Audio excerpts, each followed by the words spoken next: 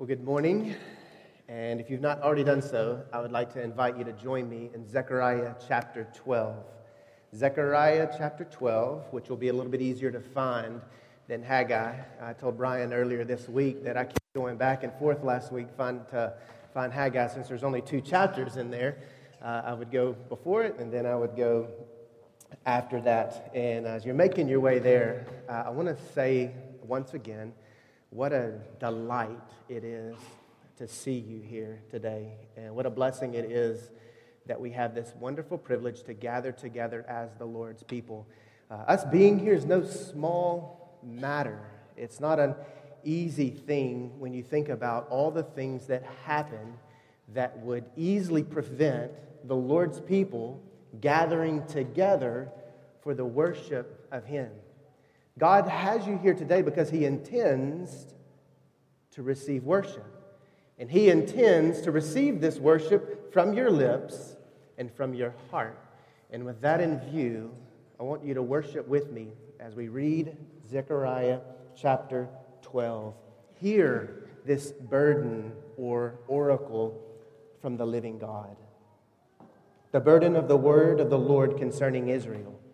Thus declares the Lord, who stretches out the heavens, lays the foundation of the earth, and forms the spirit of man within him. Behold, I am going to make Jerusalem a cup that causes reeling to all the peoples around. And when the siege is against Jerusalem, it will also be against Judah. It will come about in that day that I will make Jerusalem a heavy stone for all the peoples. All who lift it will be severely injured, and all the nations of the earth will be gathered against it.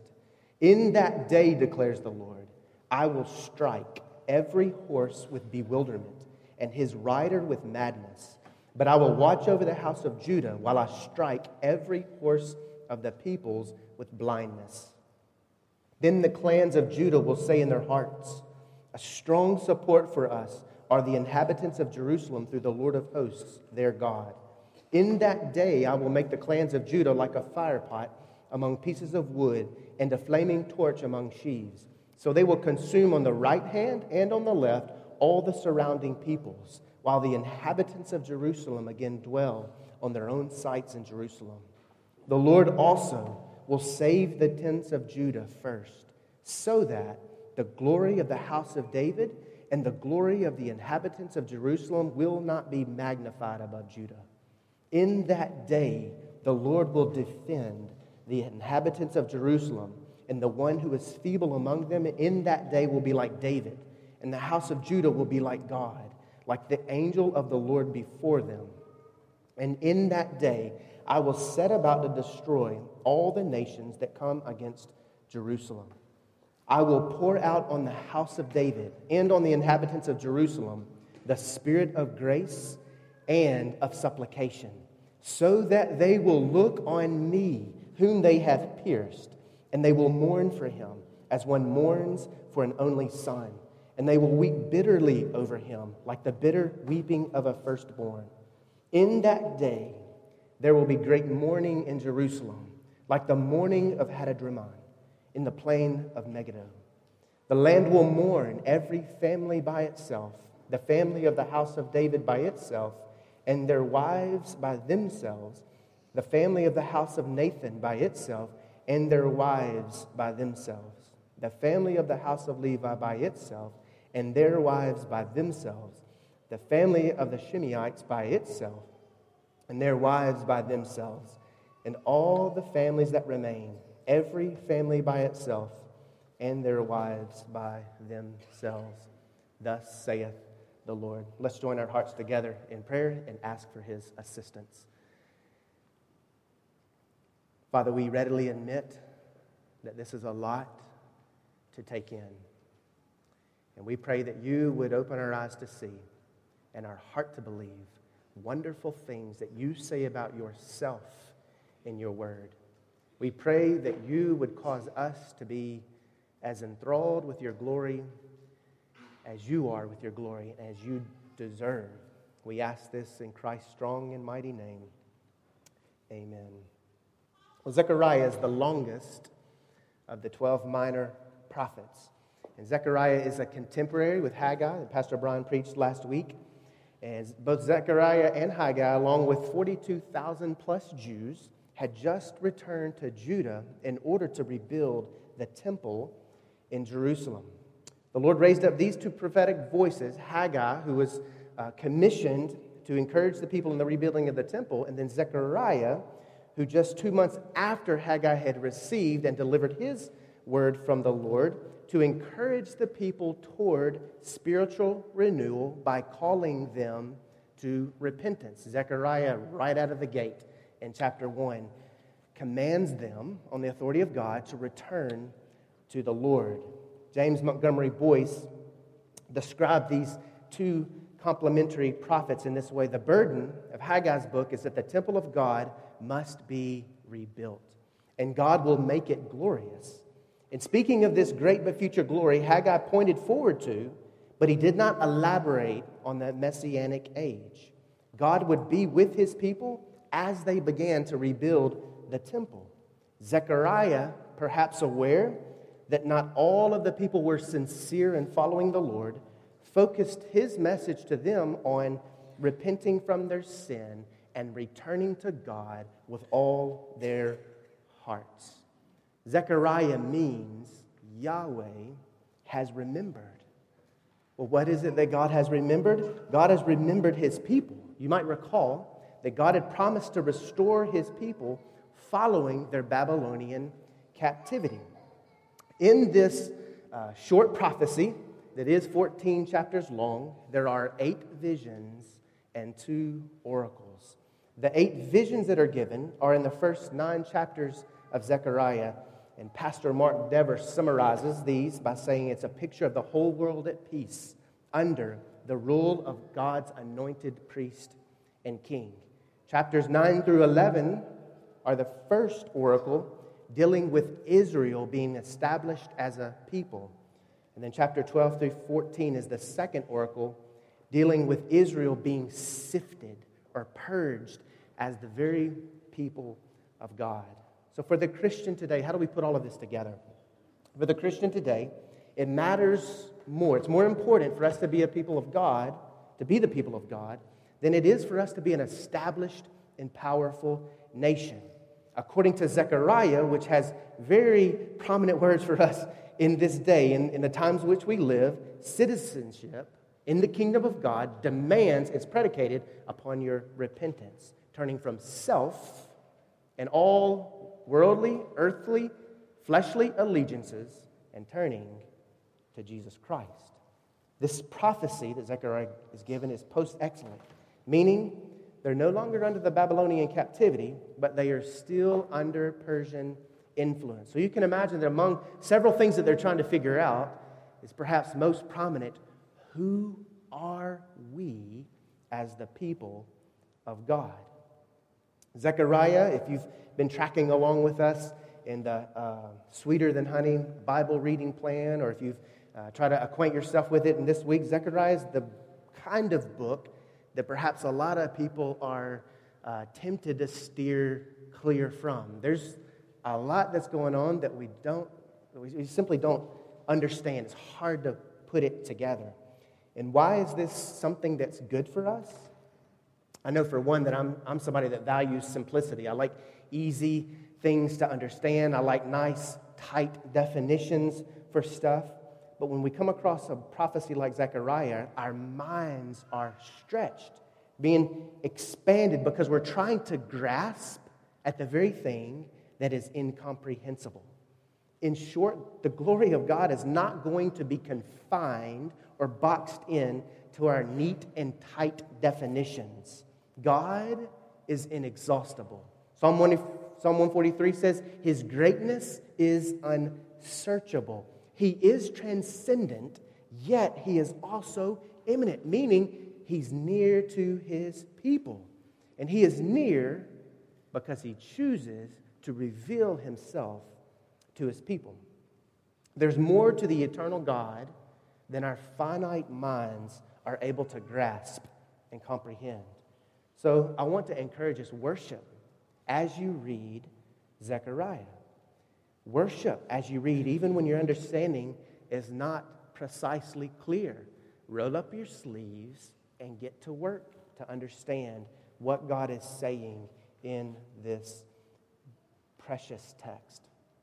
Our outline is going to follow this today.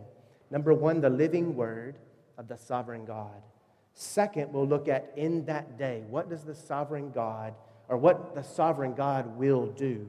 And lastly, in that day, what the sovereign God will provide. So first of all, verse 1, the living word of the sovereign God.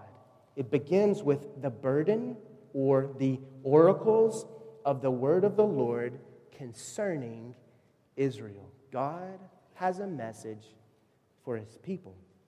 The word oracle means pronouncement or proclamation. These are the living words of the living God. It's not just black and white words that we see on a sheet of paper here. These are the living words of the living God. And the oracles of God set apart the people of God as they were the only ones to receive these oracles. One author said, the theological significance of the oracles are that they are divinely authoritative communications before which men stand in awe and to which they should bow in humility. This is the final, as I mentioned earlier, of the two oracles from Zechariah's ministry.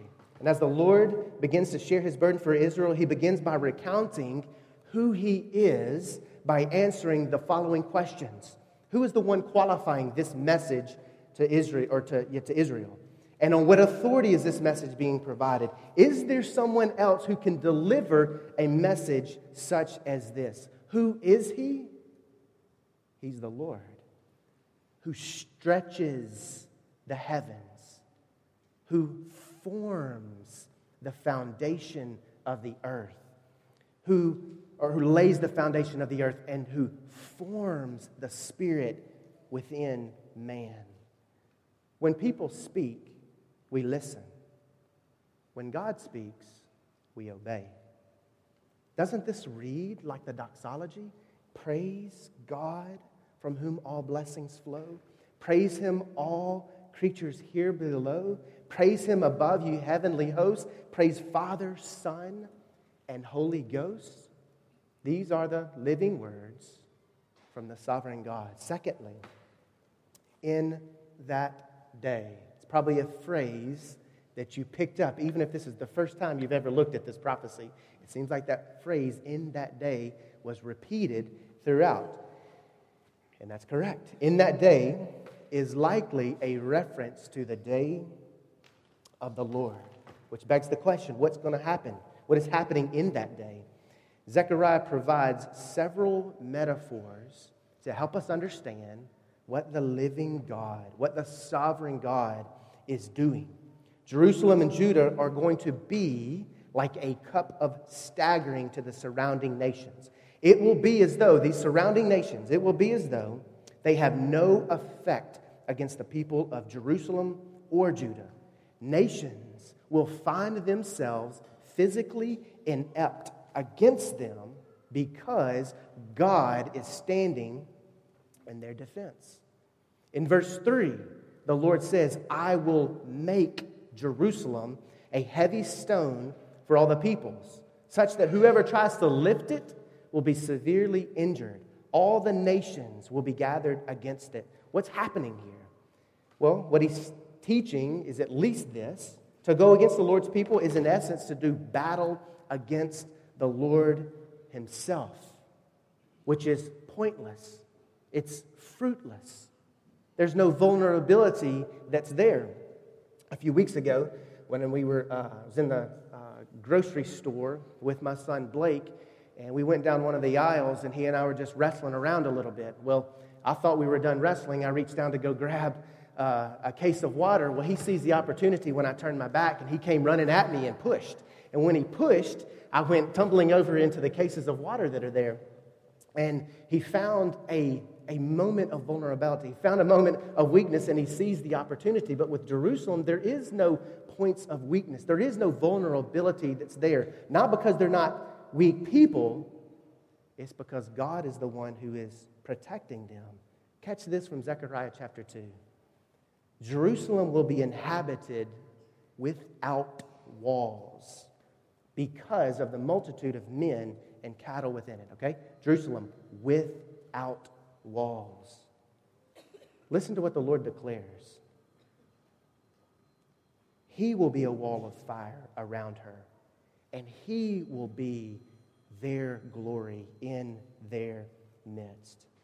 Verse 4, God says, I will strike every horse with bewilderment and his rider with madness. This is a picture of mass confusion, utter chaos to everyone who is involved, except God, who has stated he keeps watch over his people.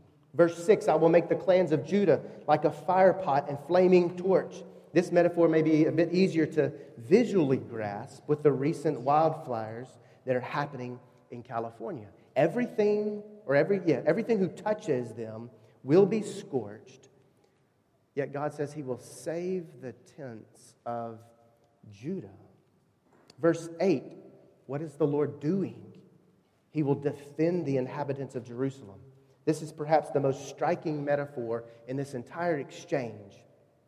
The Lord will defend his people in such a way that the weakest or the most feeble inhabitant will be like David, the warrior king. This is remarkable, for there are no weak links in God when he defends his people who are weak. This is why Paul says, I can delight all the more in my weakness, because his power is made perfect in my weakness. Loved one, it's okay that you're weak, because God's power is in us and through us makes us to be strong warrior in battle. He is our strength. He is our stronghold. He is our refuge. He is our rock. He is our hope. In verse 9, perhaps the punctuation mark in everything is when God says, I will destroy all nations that come against Jerusalem. This is not, it sounds like already there's a lot that God is doing and standing in defense for his people, but this is not everything that he does for them. To stop here, hear me on this, to stop here would be similar to Christ only rising from the dead following his crucifixion and death. His protects the people. He protects his people so that he can pour out his Spirit upon his people. This is where I think people often misunderstand eternal life. They want protection, but they don't want life everlasting. They want to be shielded from the assault of the enemy, but they don't want to stop sinning. You see, God stands in our spot in battle to defend. He is, as Exodus describes in Exodus 14, the Lord is a warrior who fights for us so that we can have life by yielding to his loving rule in his kingdom. God knows his people's need more than just simply his protection from other enemies. We need someone whom we pierced to deliver us from us. Otherwise, we should expect nothing to be able to protect us from the wrath of God. We too, like those fighting against Jerusalem and Judah, would be eternally destroyed if the Lord does not do verse 10, which brings us to our third point. In that day, what the sovereign God will provide. Verse 10, I will pour out. God will pour out on his people who have been sifted, purged, and now identified through this war, a spirit of grace and supplication, such that they will look on him whom they have pierced. But can God be pierced? He can if he takes on human flesh. He can if he comes to take the very nature of a servant. He can if he humbles himself. What a majestic verse in this Advent season. God incarnate, pierced for our transgressions, so that he can receive all the glory as Emmanuel, God with us, who will save his people from our sins. O come, Emmanuel, and ransom captive Israel. Take heart, beloved. The one who gave the word Remember verse 1. The one who gave the word is the one who has stretched out the heavens. He is the one who's laid the foundations of the earth. He is the one who has formed the Spirit within our inner being. He knows what to pour out upon His people. And the very Spirit who indwells the believer is receiving grace and supplication. The sovereign of the universe, the Creator, the Sustainer, who is a Father to His people, is pouring out grace and supplication upon you. This is how our inner man gets fed. Grace and supplication are the inner man's nutrients through which we are fed, we are kept, and we are sustained. What will the sovereign God provide? There will be great mourning in Jerusalem. When the Spirit of grace and supplication is poured out, it will bring about your repentance. And the evidence that you are a recipient of this grace and supplication is that you will mourn with godly sorrow over your sin.